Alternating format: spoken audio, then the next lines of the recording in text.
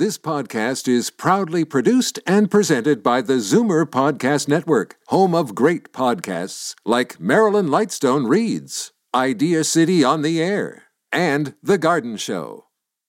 You're listening to an exclusive podcast of The Tonic, heard Saturday afternoons at 1 on Zoomer Radio. The following is a sponsored program. Zoomer Radio and MZ Media Incorporated do not endorse any of the statements or opinions made by the contributors. A good relationship is communication. So use that motto with the restaurant. Just communicate. Like if you tell the server or the restaurant even in advance that you have dietary restrictions or that you're going to be late or you're going to cancel, just open communication is just respectful and you'll get that reciprocated. Welcome to The Tonic. I'm your host, Jamie Bussin, and we're here to talk about your health and wellness. On today's show, we're going to discuss your immunity heading into fall. Then we're also going to get the insider scoop on restaurant etiquette do's and don'ts. We're also going to learn how changing your lifestyle can help prevent dementia. And lastly, we're going to talk about acupuncture for pain relief. But first, a little bit of business. Today's show is brought to you by Omega Alpha. Omega Alpha is 100% Canadian-owned and has been GMP certified for manufacturing to pharmaceutical standards since its inception in 1992. It uses only all-natural herbs, vitamins, and minerals in their formulations. The company is site licensed for manufacturing nutraceuticals by the Natural Health Products Directorate, a division of Health Canada. They have 4 company divisions, both a consumer line and professional line of human products, equine pet health products, and a custom manufacturing private label division.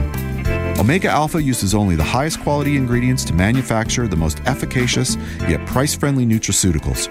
For more information about Omega Alpha, visit their website at omegaalphainc.com. Omega Alpha's products are created by their scientific team, headed by their owner, operator, and CEO, Dr. Gordon Chang. Dr. Chang holds a PhD in physiology and biomedical engineering from the University of Toronto.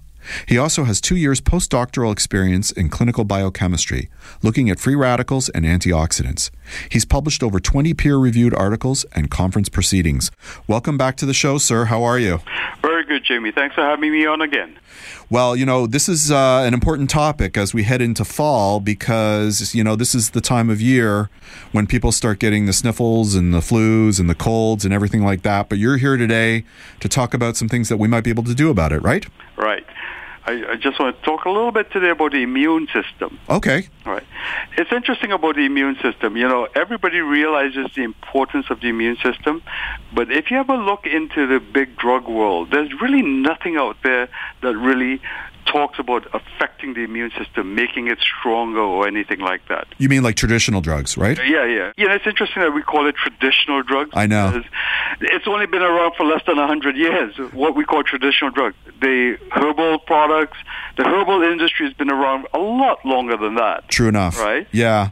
So what should we call it? Not traditional, I guess. Big pharma, right? Pharmaceuticals, sure. Pharmaceutical sciences. But the thing about the immune system, what I like to point out is that people don't realize how important it is. The immune system helps keep us young, right? Because one of the things that if the immune system is primed and working well, all those little itty-bitty cancer cells are floating around. Yep. Before they get a chance to be a big cancer mass, they get chewed up by the immune system. So that you're talking about free radicals there, right? No. Oh, no? Cancer cells. Oh, wow. Okay. Before cancer happens, right, you have a lot of little cancer cells that are floating around. These cancer cells can be formed by viruses. There's so many different ways of getting little cancer cells. But what happens if the immune system is functioning well, it chews up the cancer cells before it becomes cancer. How does it do that? How does the immune system work? I mean, obviously not all the details. Yeah. We don't have time for that. But thumbnail sketch, how does it happen? Basically, the immune system comprises of white blood cells, the inflammatory system, there's something called a complement system, right? Mm-hmm. And all these little things, the immune system is like a watchdog, right? So when you have a virus come in and a cell is infected with a virus, the immune system is able to spot it, and then the white cells just go nuts, jump it, and kill it off.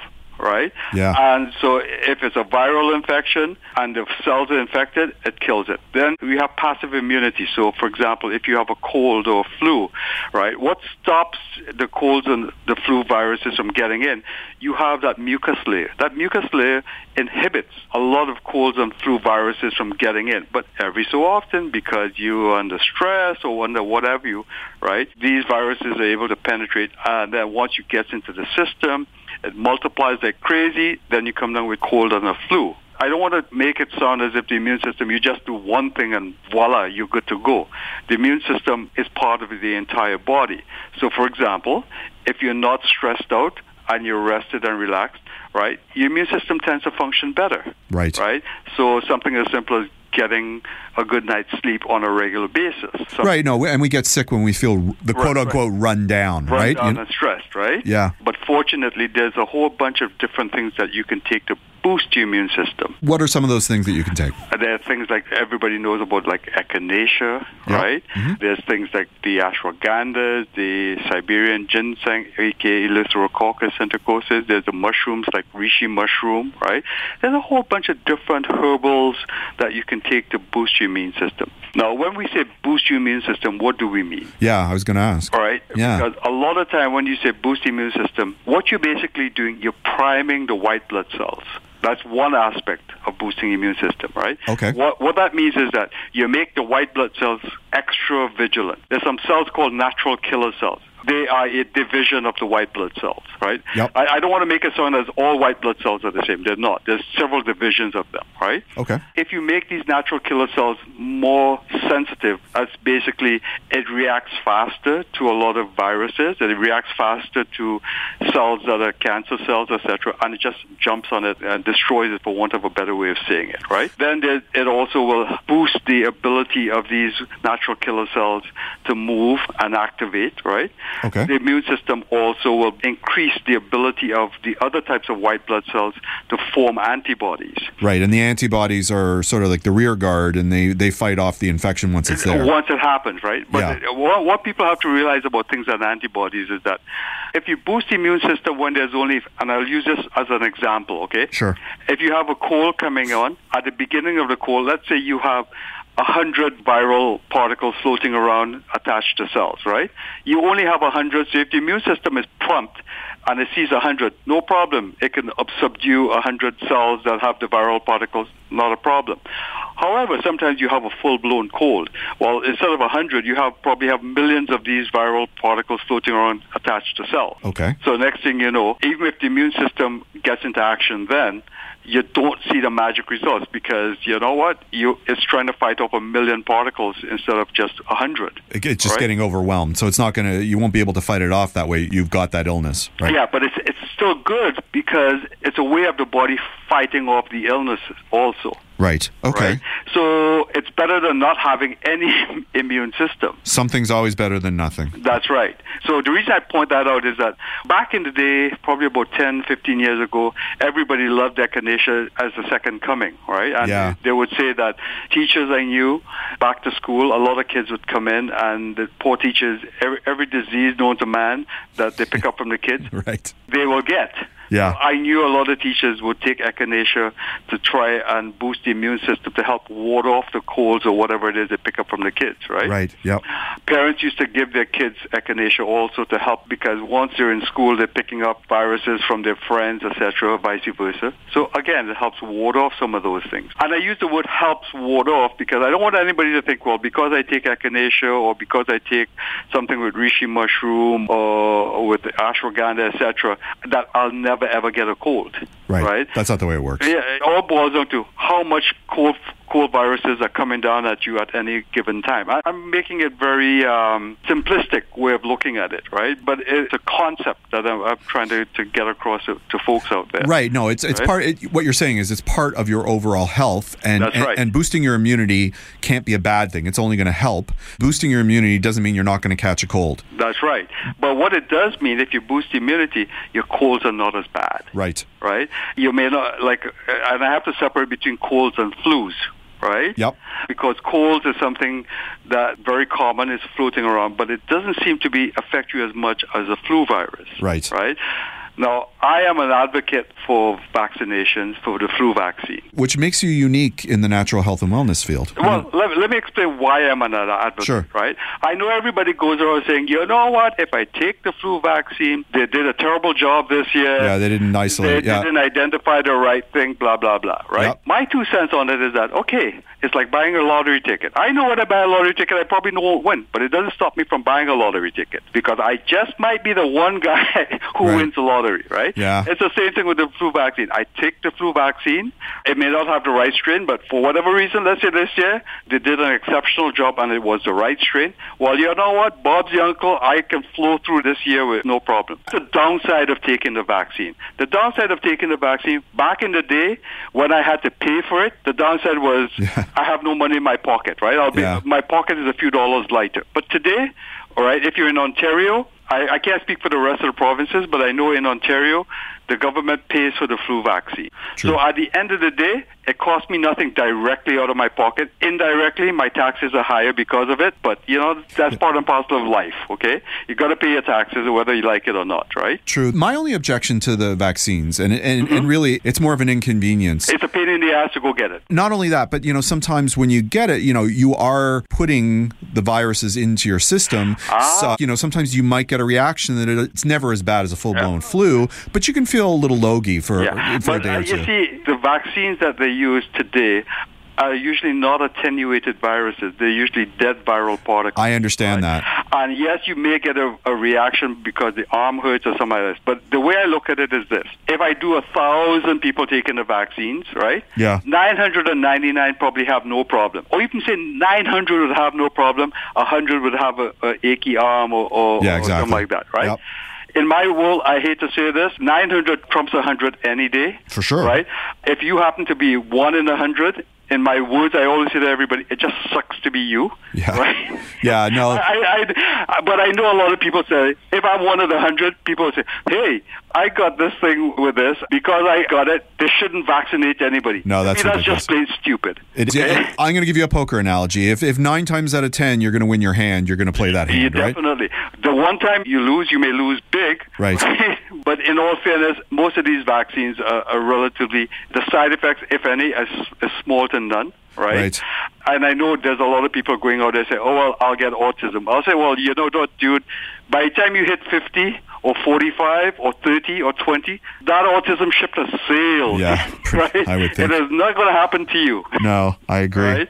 And this is just looking at it from the other side. I mean, it's more of a pain in the behind to get it, in all fairness, because you have to take time out of your day to go get it. But, I mean, that's on the side here. So as far as vaccinations is concerned, I am a proponent just because the downside is not as bad as getting the flu. Now, some people will say, I never get the flu. Well, I say, well, God smiled on you. You never got the flu. Great. But I also know that for every one of those that says I never get it, there's probably 5 people who say, you know, I'm getting it. Some old people will get it, right? Yep. So those are some of the things, right? And that's a way of boosting the immune system, too, because the vaccination itself also boosts what I call the regular immune system, meaning that the non-specific immune system, right? Vaccinations, what they do 2 things. They prime the body to produce certain antibodies to a very specific virus. Correct. Okay? But one of the things it also does, it also is a way of boosting the immune system non-specifically. So it makes your natural killer cells a little bit more active, right? Oh, I didn't realize that. I thought it was just specific to the viruses that they identify as having higher risk of spreading in that particular year. Yeah, that's the main action, but it also does do that. But in all fairness, if somebody says to me, which one works better, a good dose of echinacea or a good dose of any of the immune-boosting herbs, right? Yeah. Compared to the vaccinations, I don't know. Nobody has done that study per se. That you maybe you got to get on that horse, Gordon. Maybe that's something you need to look into. Yeah, but research is expensive, dude. I hear you.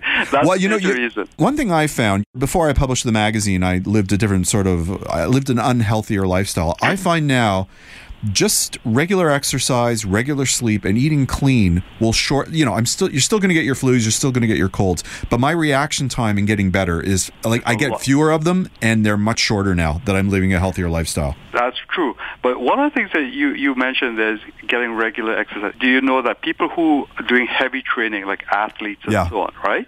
If you're preparing for a meet or something like that, and you're training, you actually dampen your immune system because of that extra heavy training. So again... Oh, I didn't know that. Yeah. So one of the things I would advise all those people who are in training, the athletes and so on, right, or even people training for a triathlon, anything where you do heavy-duty training, it's a good thing to boost the immune system. Right? So is there something specific that those athletes should be doing, or is it just more of what you were recommending before in terms of... I like to recommend the herbal immune boosters, and the reason I like to do that is because, there's a lot of ample studies to show that some of these herbs actually increase your white cell activity, the natural killer cell activity. It increases the ability of these cells to produce antibodies, etc. And that's been well documented. So I'm not blowing, not just saying so. Okay, if ever going to not the medical literature, but the scientific literature, right? There's a lot of studies and experiments to show that it actually happened, right? When you're talking about athletes, just to circle back for 1 second, I work out 5 or 6 times a week, and it's like an hour, and sometimes it's strength training or CrossFit or something like that. Do you think I should be taking those types of remedies? It doesn't hurt by taking it, and because even regular Joe, if you're just sitting down and doing nothing, right, you need to boost your immune system, because one of the things about boosting your immune system that people don't realize, things like cancer, right? Yeah. If your system is primed, you can help delaying the incidence of things like cancer, right? And this is just one disease that I can talk about because there's information about it, right? Yeah. So boosting immune system is not going to hurt you, even if you're not doing anything at all. It doesn't hurt you to boost your immune system. Well, that's fantastic advice. That's all the time we have today, but you're going to come back next month, right? Definitely. Fantastic. As long as you'll have me on board, I'm there. Well, we'll always have you, Gordon. We've got to take a short break, but we'll be right back on The Tonic. The Benvenuto Group is an owner and developer of quality high-rise condominium and rental properties in Toronto and Montreal. The Benvenuto team is passionate about delivering quality living spaces, top lifestyle amenities, important services, and innovative design tailored specifically to its residents in every particular submarket. The Benvenuto Group seeks out the finest urban neighborhoods and designs projects to allow its residents to enjoy the benefits of both their property and the exceptional locations that they become a part of. The team surrounds itself with leading professionals and consultants and pushes them to conceive great places to live, to work, and to play. The Benvenuto Group is currently designing several new projects in Toronto, Montreal, and Chicago that will not only become exceptional places to live as an owner or as a renter, but that will deliver some of the highest levels of sustainability, energy efficiency, and comfort, and will set the standard for informed residents. For more information, please visit thebenvenuto.com. The Tonic is brought to you by Purely Natural. Their Liquid Greens Chlorophyll is the only line of soluble, grit-free, and great-tasting greens on the market. Liquid greens can easily be mixed with your favorite drink to provide a sustained natural boost of energy to help you get through your day. There's unflavored, which is great with orange juice. The mint flavor is cool and refreshing. Dark chocolate has all the health benefits of a salad, but with a great chocolate taste. And for that extra detox boost, try activated charcoal and mint. Enjoy the energy, enjoy the detox, enjoy the great taste. Purely Natural Liquid Greens. You're listening to The Tonic on Zoomer Radio. My next guest, Vito Marinuzzi, was born and raised in Toronto's East End and came up in the restaurant industry the old-fashioned way, through nepotism. His cousin, restaurateur Gino Rana, hired him as a 15-year-old dishwasher and busser, and later gave him a shot as a waiter. Vito's job was as much to fight the prevailing whitewashed version of Italian food in Toronto as it was to get people to try the good stuff. And he did. Now, as a co-owner with his famous mom of 2 locations of 7 numbers on the Danforth and Eglinton West, Vito knows the food his kitchens prepare not only preserve that culinary heritage, but innovate within it. Welcome back to the show, sir. Thanks for having me. So, people used to go out for dinner and a show, but things have become so expensive that dinner has become the show in and of itself. People are going out for dinner for their whole evening. If we're doing that, I think we should be looking to maximize our experience. And I thought, as a restaurant insider, our resident Tonic insider, your insights could really help our listeners today maximize their restaurant experience. I'm going to go back to the first thing you said, where the restaurant is now the show. Yeah. So I would say that that's what it used to be. Yeah. And it wasn't. And now I think you're right, it is. And we always tell our staff, like, this is the show. Like, our lights are terrible. We hang theater lights. But I always thought, like, we're a stage production. For sure. There's the back of the house, there's the front of the house, there's these actors that go out and make people happy. Yeah. So it is a show. And you're right, it is expensive, and the show is now the restaurant. But with the insider info, I think that the public maybe overthinks it.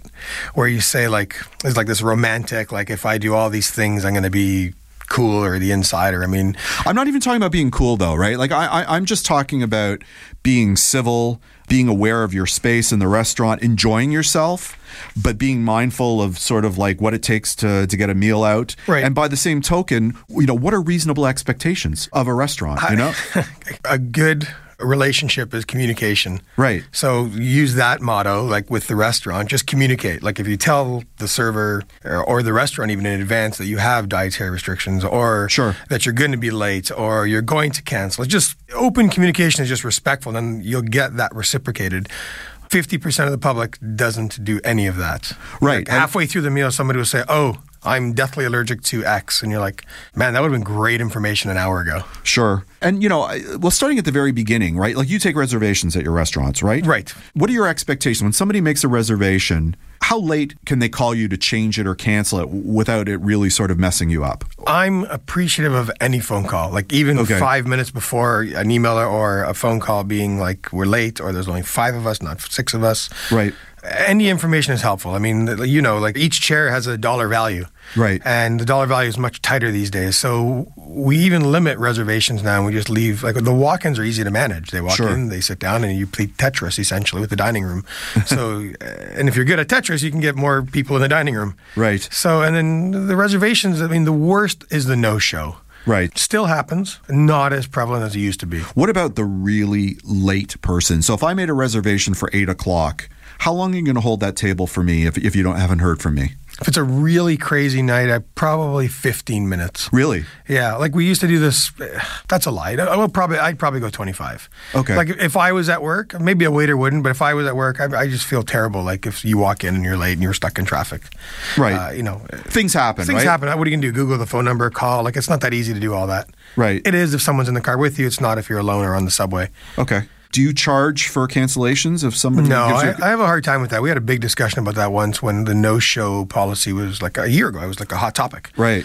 I mean, if you ask a lawyer, they say you have to have the person enter into a contract on the phone. So you have to record the conversation. Right. And then you can have them agree and charge them. And I thought, okay, that's crazy. Yeah, lawyers. But I'm not I'm not in the business of charging you for not eating at the restaurant. Right. Will I be angry? Will it affect my bottom line? Yes. But that's, I take it, like that's just part and parcel. That's part of what goes on. Okay, so let's say, for example, I've made a reservation at your restaurant and I show up in time for my reservation, 8 o'clock.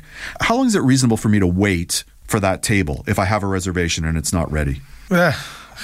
I'd like to say 0 minutes. Right. But that's not realistic. We're taking an educated guess when we book tables. Like now we become like, especially around the holidays, you'd be hard and fast about it. I'll tell you on the phone, I've got a table coming at 9. I can book you in at 6:30, just so you know the parameters. Right. So will you say to somebody you can have that table for an hour and a half, for example? Or? I don't like saying that. I generally tell them there's somebody coming in at 9. Right. So why don't you come at 6:30 so you've got a full 2.5 hours. I feel terrible saying you've only got an hour and a half. Right. Then the onus is on me also to get you fed in an hour and a half, which is sometimes unreasonable. Okay, so sometimes my parents were famous for this. We'd go to a restaurant, and no matter what table they were shown, that table wasn't good.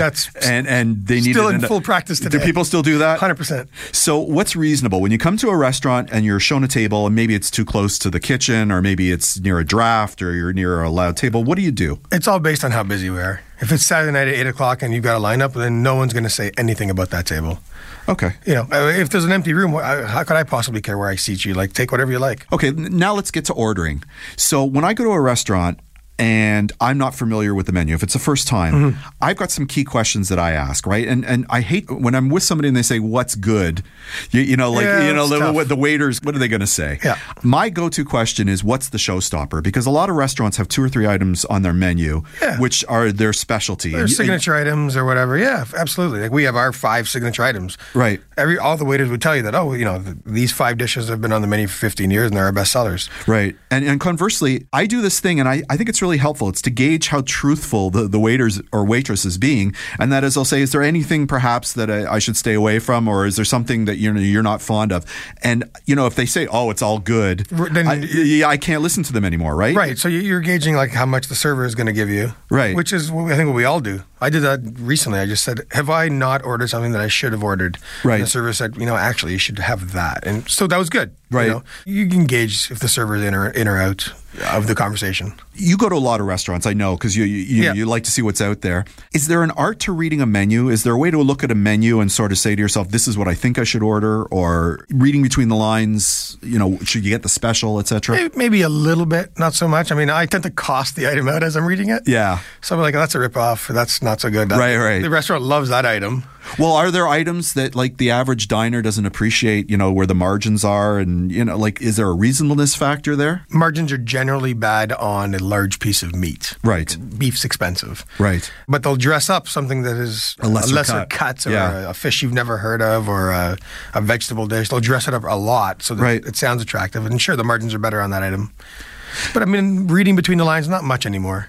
A lot of restaurants now are doing smaller plates, tapas style, and it's a different kind of dining. Mm-hmm. Where it used to be you go to a restaurant, you'd order an appetizer, a main, perhaps a dessert, and you eat your own plate. But there's a lot of sharing that's going on right now. A good server will tell you how the meal is supposed to unfold and how much you're supposed to order, right? Right. As long as they haven't been worn down too much. Yeah. We ordered 3 dishes the other night, and the server said, there's 5 of you. I recommend at least having one more. And I appreciate that because I don't know. I've never been there. I don't know the size of the item. So yeah, I mean, we went to a restaurant the other night and we did the question, do we have enough food? Right. And, the waiter said, yeah, you do. But that's hard because if he's just in for the sales, he's going to say no. Well, then we proceeded to order more. And of course, we had way too much food. He was being honest and we should have listened to him. Right. And then we had too much. So he was honest. He was. Perfect. Well, that's what you want. I'll go back there. If I had him as a server again, I would listen to him. What about those people that want to sort of alter the dishes? How do you feel about that as a restaurateur? Like you've designed a dish, it's being made. There's a fine line. Like if you give them an inch, they'll take a mile. But you don't want to be terrible about it if someone has some restriction or they want to adjust something. There's the person who just wants to change the linguine for the penne. No, we're not have the penne. Well, why? What's the difference? It's pasta. But if it's somebody who says I want that dish, but I can't have the shrimp for whatever reason. No, I'm not talking necessarily about anaphylaxis or somebody who's creating your own dish in a restaurant. Well, chefs take a lot of pride in designing a dish, and there's certain flavor profiles that go together. And some Philistine could come in and basically ruin the dish, and in essence ruin the experience for themselves by not ordering correctly. Or am I overthinking it? You don't see that much in, I don't know what to call them, like a mid-level restaurant. Right. I have a friend who's a waiter at one of the big steakhouses, and he's a yes man. Yeah. Like legitimately, he says, I have a customer who comes in and they want linguine with tomato sauce on the side of their steak, and we just do it. Like that's what they do. They're handling high-powered VIPs maybe and just catering to them. Okay. We don't.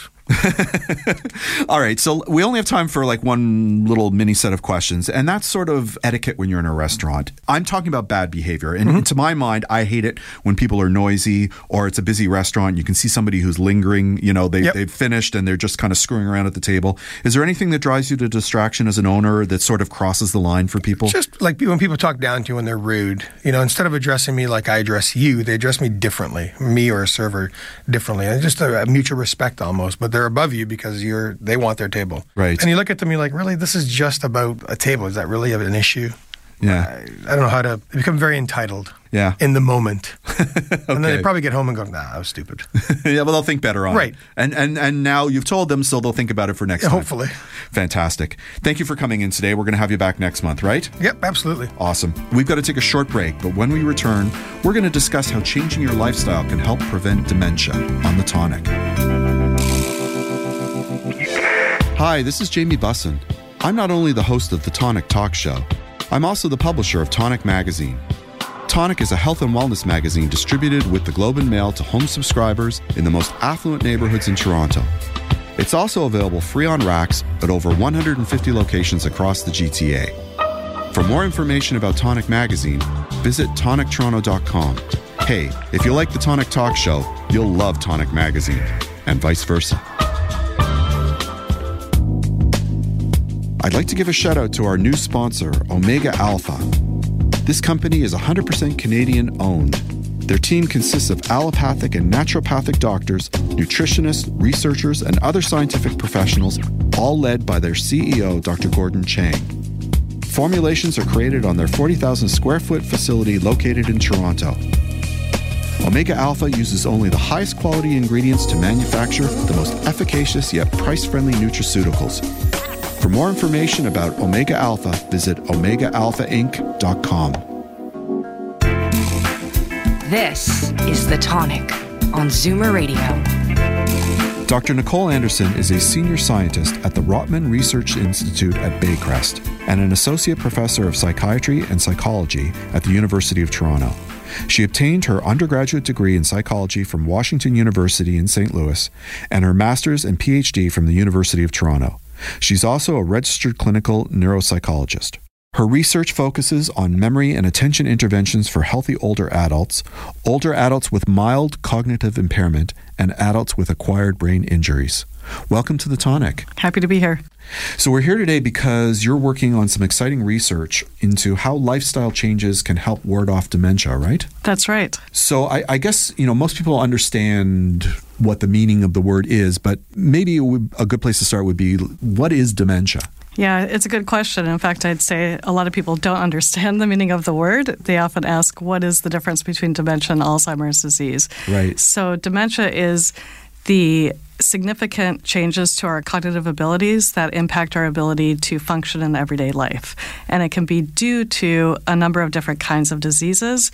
And among them, far and away, the most common cause of dementia is Alzheimer's disease. Right. So Alzheimer's creates dementia, but not all dementia is Alzheimer's. Exactly. You can have dementia due to other conditions. And typically speaking, if somebody is suffering from dementia, what sort of manifestations would there be? Most typically, there's problems with memory, significant problems with memory. And I think it's also important to differentiate normal memory slips from not so normal memory slips. Right. Because we all experience them, and some people freak out when they lose their keys or get stuck on somebody's names. But that's a sign of normal, healthy aging and nothing to worry about. With dementia, we're talking about more significant changes with memory and other cognitive abilities. So not just losing your keys, but finding them in the fridge or looking at the keys in your hand and not knowing what they're for. So it's losing memory, language, visual spatial abilities. All cognitive functions tend to be affected by dementia. Okay, now let's move on to the study that you're working on. So what's the theory behind the research for this study? Maybe we should start there. Right. So currently, there are no treatments for dementia. So pharmacological trials have had more than 99% failure rate. Oh my gosh. Which is very scary. We're still working on it, and there are some promising drugs in the pipeline. But what the field is moving towards is more about preventing dementia in the first place. Is that even possible? You can reduce your risk significantly through lifestyle changes, and that's the motivation for my research. The idea is that a healthy lifestyle increases what we call cognitive reserve. Every time we do something healthy, we're building new synapses, which are the connections between neurons that create a real rich neural network and allow our brains to function better. So it's all built on neuroplasticity, or the fact that we can change our brain by the activities that we do. So the environment, and you're starting at, you have a brain, and it's either a really good brain or a not so good brain, right. But we can actually manipulate the brain into performing better. Is that what you're saying? Right, to be a healthier brain that functions better. And some of these kinds of activities that we can do are probably number one is education. Okay. Which is something that is in our past for many of us of a certain age. But people who had more years of formal education have a lower risk of developing dementia. Do you understand why that is? Yeah. So it's, again, the idea that through your education, you are building more synapses, a richer neural network, and also it sets you up for a lifetime of continued education through the kinds of activities you do in your job and in your leisure activities. You just have a more cognitively enriched life if you have higher education, typically. For those people who don't necessarily have the higher education, though, that doesn't mean they're out of luck, right? They can, absolutely. At an advanced age, you can still learn new tricks, I guess, right? Yes, absolutely. Yeah. Old dogs can learn new tricks. I actually have a separate line of research about that, but for sure, we can keep learning things. And just the fact that people had lower education due to circumstances or what have you, does not mean that they can't catch up through other activities. Another great activity is physical exercise. We mentioned that. We were talking before the show, and you had mentioned that to me, and I find that very interesting, the connection between that. Yeah, how does it work? Just like a workout for your body, we tend to think of it as we're getting our heart pumping, which we are doing, and we're building muscle when we exercise or lift weights. But for the brain, too, it gets the heart pumping, the blood pumping through your brain as well, which provides the nutrients needed, and it actually has been shown to increase neurogenesis, or the birth of new neurons in the brain, through exercise. Now, does it affect all areas of the brain the same way? Or correct me if I'm wrong, but I read a study that suggested what it helps is the more primal parts of the brain, the fight or flight type elements of your brain, like the hypothalamus. Is that right? Or? No, it's actually the hippocampus. Oh, is it? Okay. Which is an older part of the brain, but it's the part of the brain that's absolutely critical for memory. So that's where most of these new neurons are formed, which is fabulous news for trying to counteract memory decline, because they're born there, but then they migrate to other areas of the brain and take on new functions. Okay. And what else can people do to help with their brain health? Healthy diet. So a diet that's low in saturated fats in particular. That seems to be the big whammy to more brain health, is a high saturated fat diet. But generally getting lots of antioxidants too through the fruits and vegetables that we eat. And the best way to get that is through whole foods, that is through the foods that we eat in interaction with each other. So we always hear in the media that one week it's blueberries, the next week it's hemp seed or whatever. The flavor of the month. Yes, and none of those work. When they're brought into an otherwise healthy diet, you can eat all the blueberries in the world. If your diet otherwise is unhealthy, you're not going to benefit. What about peanut M&Ms? Can I eat all the peanut M&Ms? Will that help my brain health? No? Probably not. That's saturated fat from the... See, you're disappointing me. What about ice cream? Pizza? No. We can have these things for sure. But they aren't helping. But not as our staple, not as what we're eating all the time. Okay, so how does this work into the study that you're now conducting at Baycrest? Right, so we're actually running 2 clinical trials at Baycrest. These are trials that are really consistent with Baycrest's vision for the last 100 years, which is really help older adults live a life of purpose and fulfillment. Right. And these trials are built on this idea of cognitive reserve. They're both for people who are age 60 to 85, who are cognitively healthy, but they're concerned that their cognition is declining. And this is what we call subjective cognitive decline. So this is natural, right? This happens to everybody, correct? Well, not to everybody, but it happens to a fair number of people where they feel like their cognition is declining and it worries them. But when we give them formal tests of cognition, they're still scoring within the normal range. And the reason why we're interested in this is that people with subjective cognitive decline do have a higher risk of developing dementia. I think most likely that's because our tests are not quite sensitive enough to pick up on the very early subtle changes that the people notice themselves. They know themselves better than our tests do. Right. And so we want to intervene and help people lead healthier lifestyles. And so we have 2 trials, as I mentioned. One of them is for people with subjective cognitive decline and 2 or more cardiovascular risk factors. Now, why does that impact? Because people who have cardiovascular conditions have a higher rate of developing dementia. Oh, okay. So diabetes, hypertension, high cholesterol, those are all risk factors. Because it affects blood flow, or are there other factors? It affects the brain just as much as the rest of the body. So people who are diabetic have a diabetic brain, and that's not healthy for the brain. Huh. And so it's important to keep these conditions under check, but also to address them through healthier lifestyles as well. Okay. And so people who are in that study will get a 6-month exercise and nutrition intervention that's state-of-the-art, held up at the Toronto Rehab Center, Rumsey site, with their cardiac rehab. They'll get access to things that people typically have to have a heart attack to get access to, right.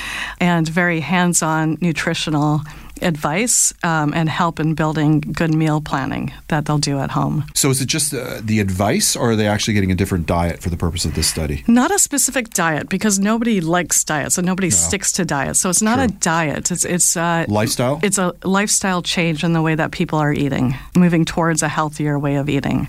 But not a diet, no calorie restriction. The goal is not to get people to lose weight, but to be eating healthier. The idea being that if we can get the nutrients in a healthy state, then the benefits of exercise might even be potentiated, be bigger than just exercise alone. Of course. So that's the first study. Right. The second study is also for people with subjective cognitive decline, but it's building off of different reserve factors. And this is engaging cognitive and social activities.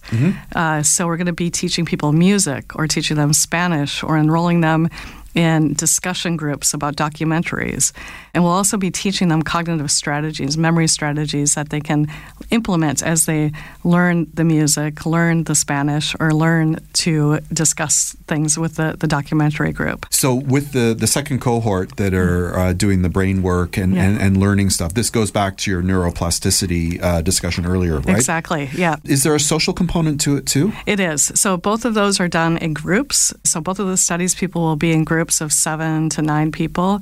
So they'll be in the same exercise cohorts and nutrition cohorts in the first study, or they'll be in the same music group or Spanish group or documentary group. So they'll get to know each other over the course of many months. I had read somewhere that in terms of aging, it's really important to maintain social contact, right? That aids in brain health. Is that true? Absolutely. That's very important. And it's not so much how many people you connect with, but the quality of those connections. So it's more important to have a few close friends and confidants than it is to be a social gadfly but not really connect with anybody.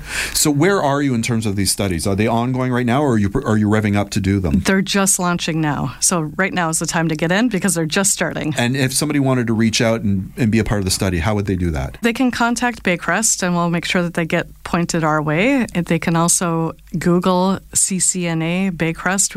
We're placing ads in newspapers as well. If they call Baycrest, we'll make sure that they get a hold of me. Well, fantastic. Thank you for coming in today and sharing this information. It's really interesting. Great. Thank you. We've got to take a short break, but we'll be right back on The Tonic. And now, time for Pure Beauty. Learn all about holistic skincare and health featuring chemical-free ingredients.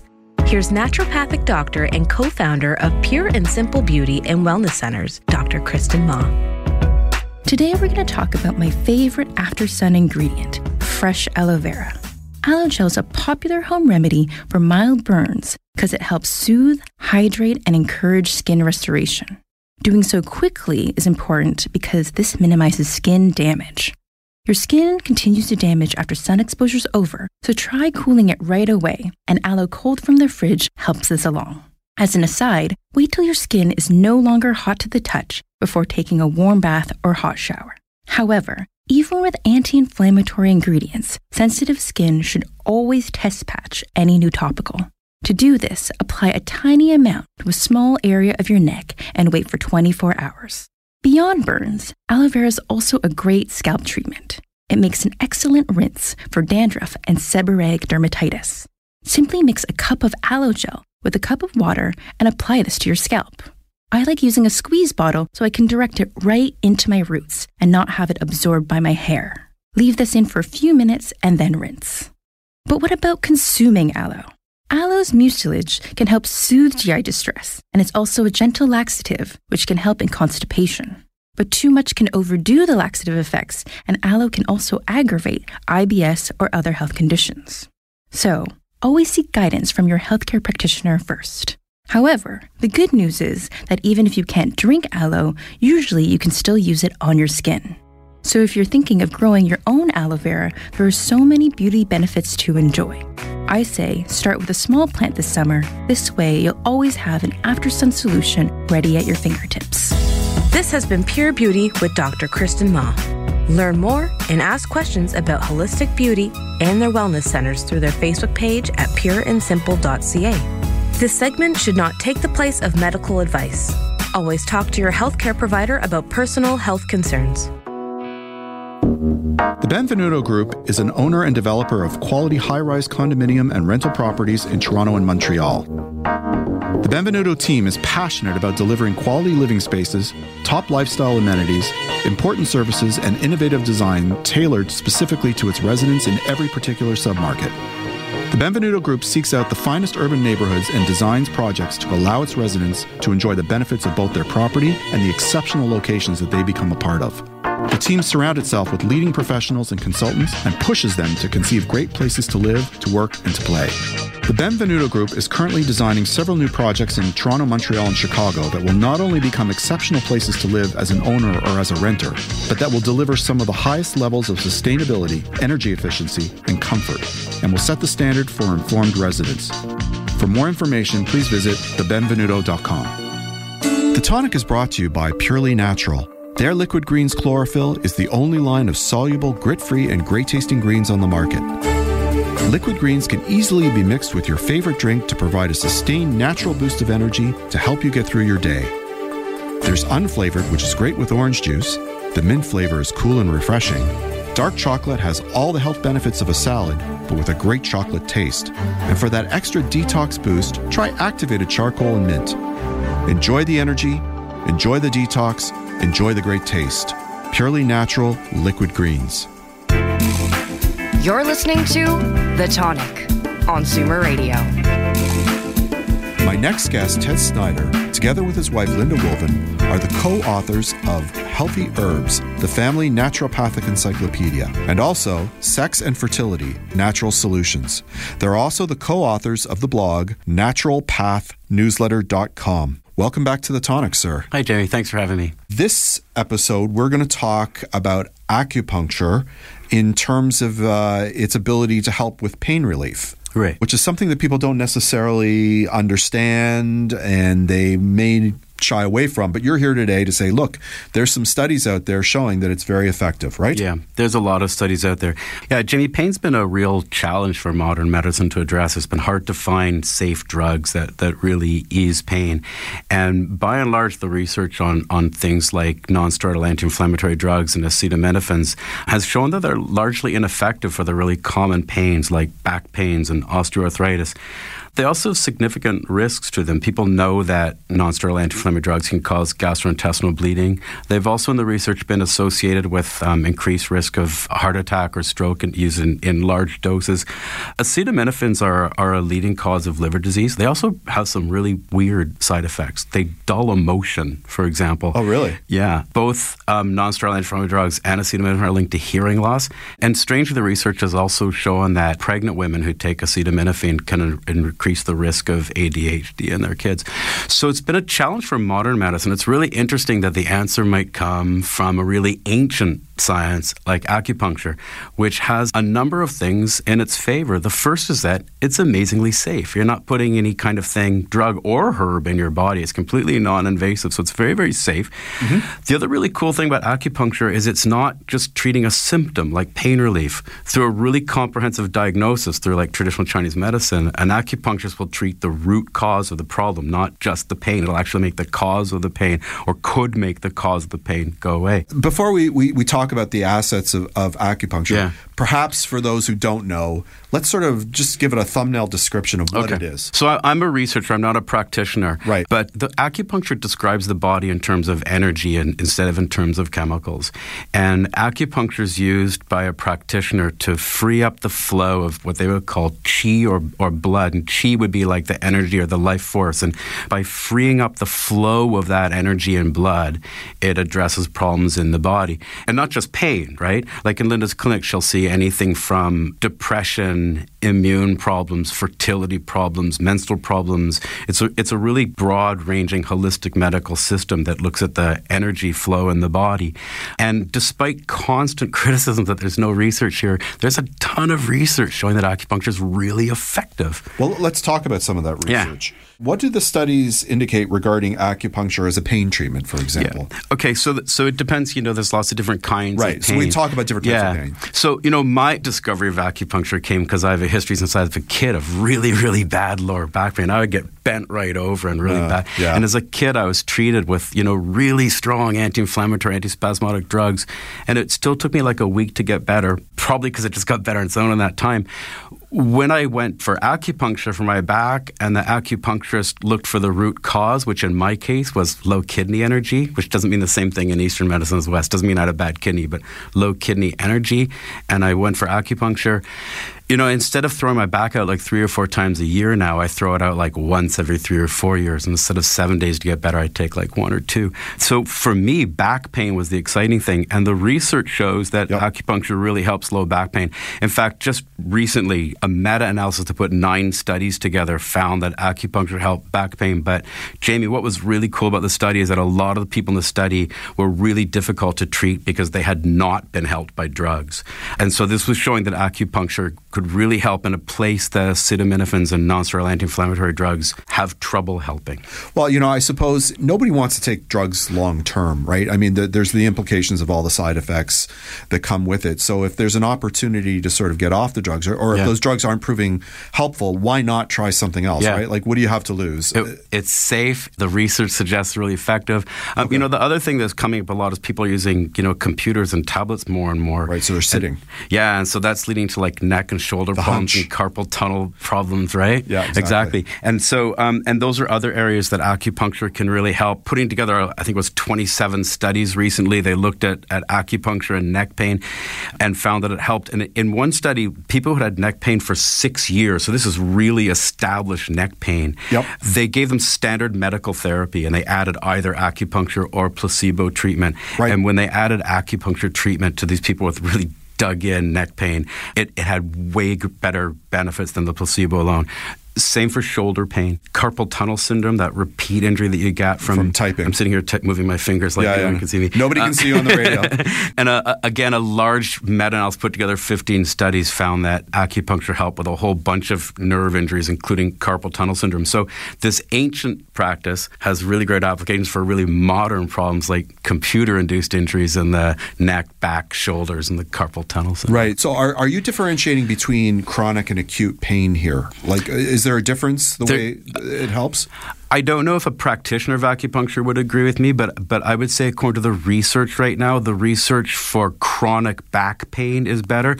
I don't know that difference is there for things like the neck pain, but specifically for back pain, it seems to be more effective for the chronic. Personally, I've had really bad back injuries where acupuncture has given me acute relief, but I would say the research for back pain is better on the chronic. I don't know that distinction needs to be made for the neck or shoulder pain, although as we talked about, but there's different types of pain, right? Like, so for example, like for me, I get these aches and pains because I'll be exercising, I'll be doing weight training or something like that. And that's when, sometimes you'll throw something out in your back. That's an acute pain issue as opposed to a chronic pain issue, which is residual and stays with you all the time for an extended period. So acupuncture is also effective for acute, but in terms of the back pain and the neck pain research that I'm citing, we're talking on the research side. The research here was finding more benefit for the chronic pain in terms of pain relief and improving function. What about headaches? So there's different kinds of headaches again, right? Yeah. And acupuncture is shown to be effective for a lot of types of headaches. A lot of people get tension headaches,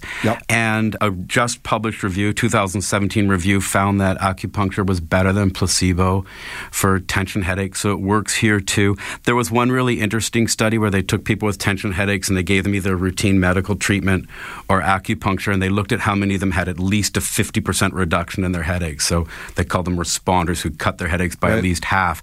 And less than 20% of the conventional group achieved that level, and slightly, and almost, I think it was like 48% of the acupuncture. So it's better than conventional treatment for tension type headaches.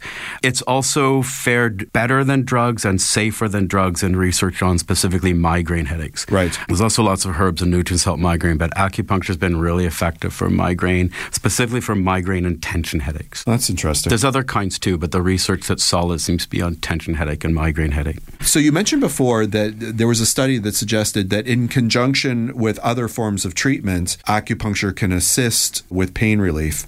So is there a body of studies that are sort of focusing on acupuncture as sort of a complementary type treatment? So there are some. The one I was specifically mentioning was the neck pain study, but there are some, because the nice thing about acupuncture, as opposed to a herb or another drug, is that you don't need to worry about interactions, right? Right. So acupuncture is a really safe thing. If you're following a conventional mode of treatment, acupuncture is the kind of thing that you can really safely add to that as an adjunct therapy. What else might acupuncture treat? Well, I mean, in terms of pain, there's great research on labor pain. Right. Like if you're pregnant and you're in labor, then having acupuncture has allowed women to take less pain meds, less epidurals, suffer less pain. But it is also used to treat things that, as I said at the beginning, they're completely unrelated to pain. It's a comprehensive system. So, Linda sees people in her clinic from anything from, like I said before, for infertility, menstrual problems. It's great for stress, anxiety. It covers all kinds of things. Just again, in 2017, that massive meta-analysis of acupuncture and pain,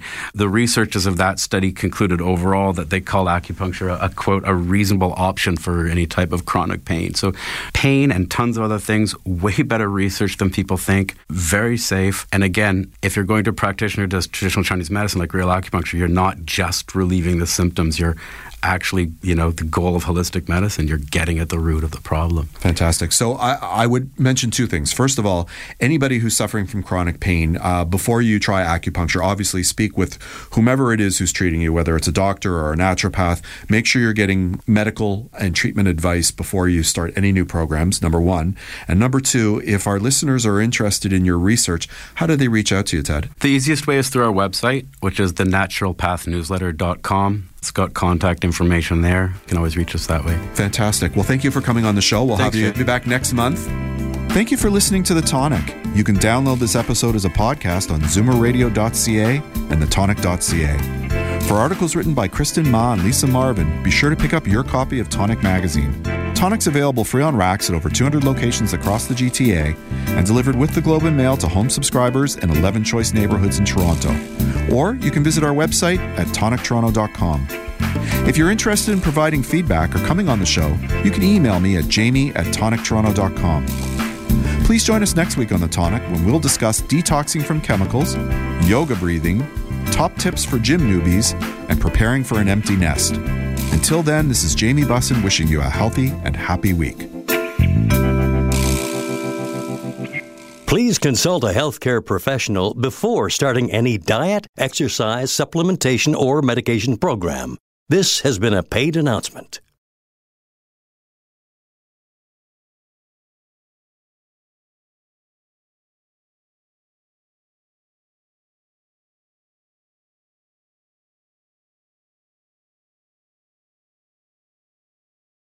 This podcast is proudly produced and presented by the Zoomer Podcast Network, home of great podcasts like Marilyn Lightstone Reads, Idea City on the Air, and The Garden Show.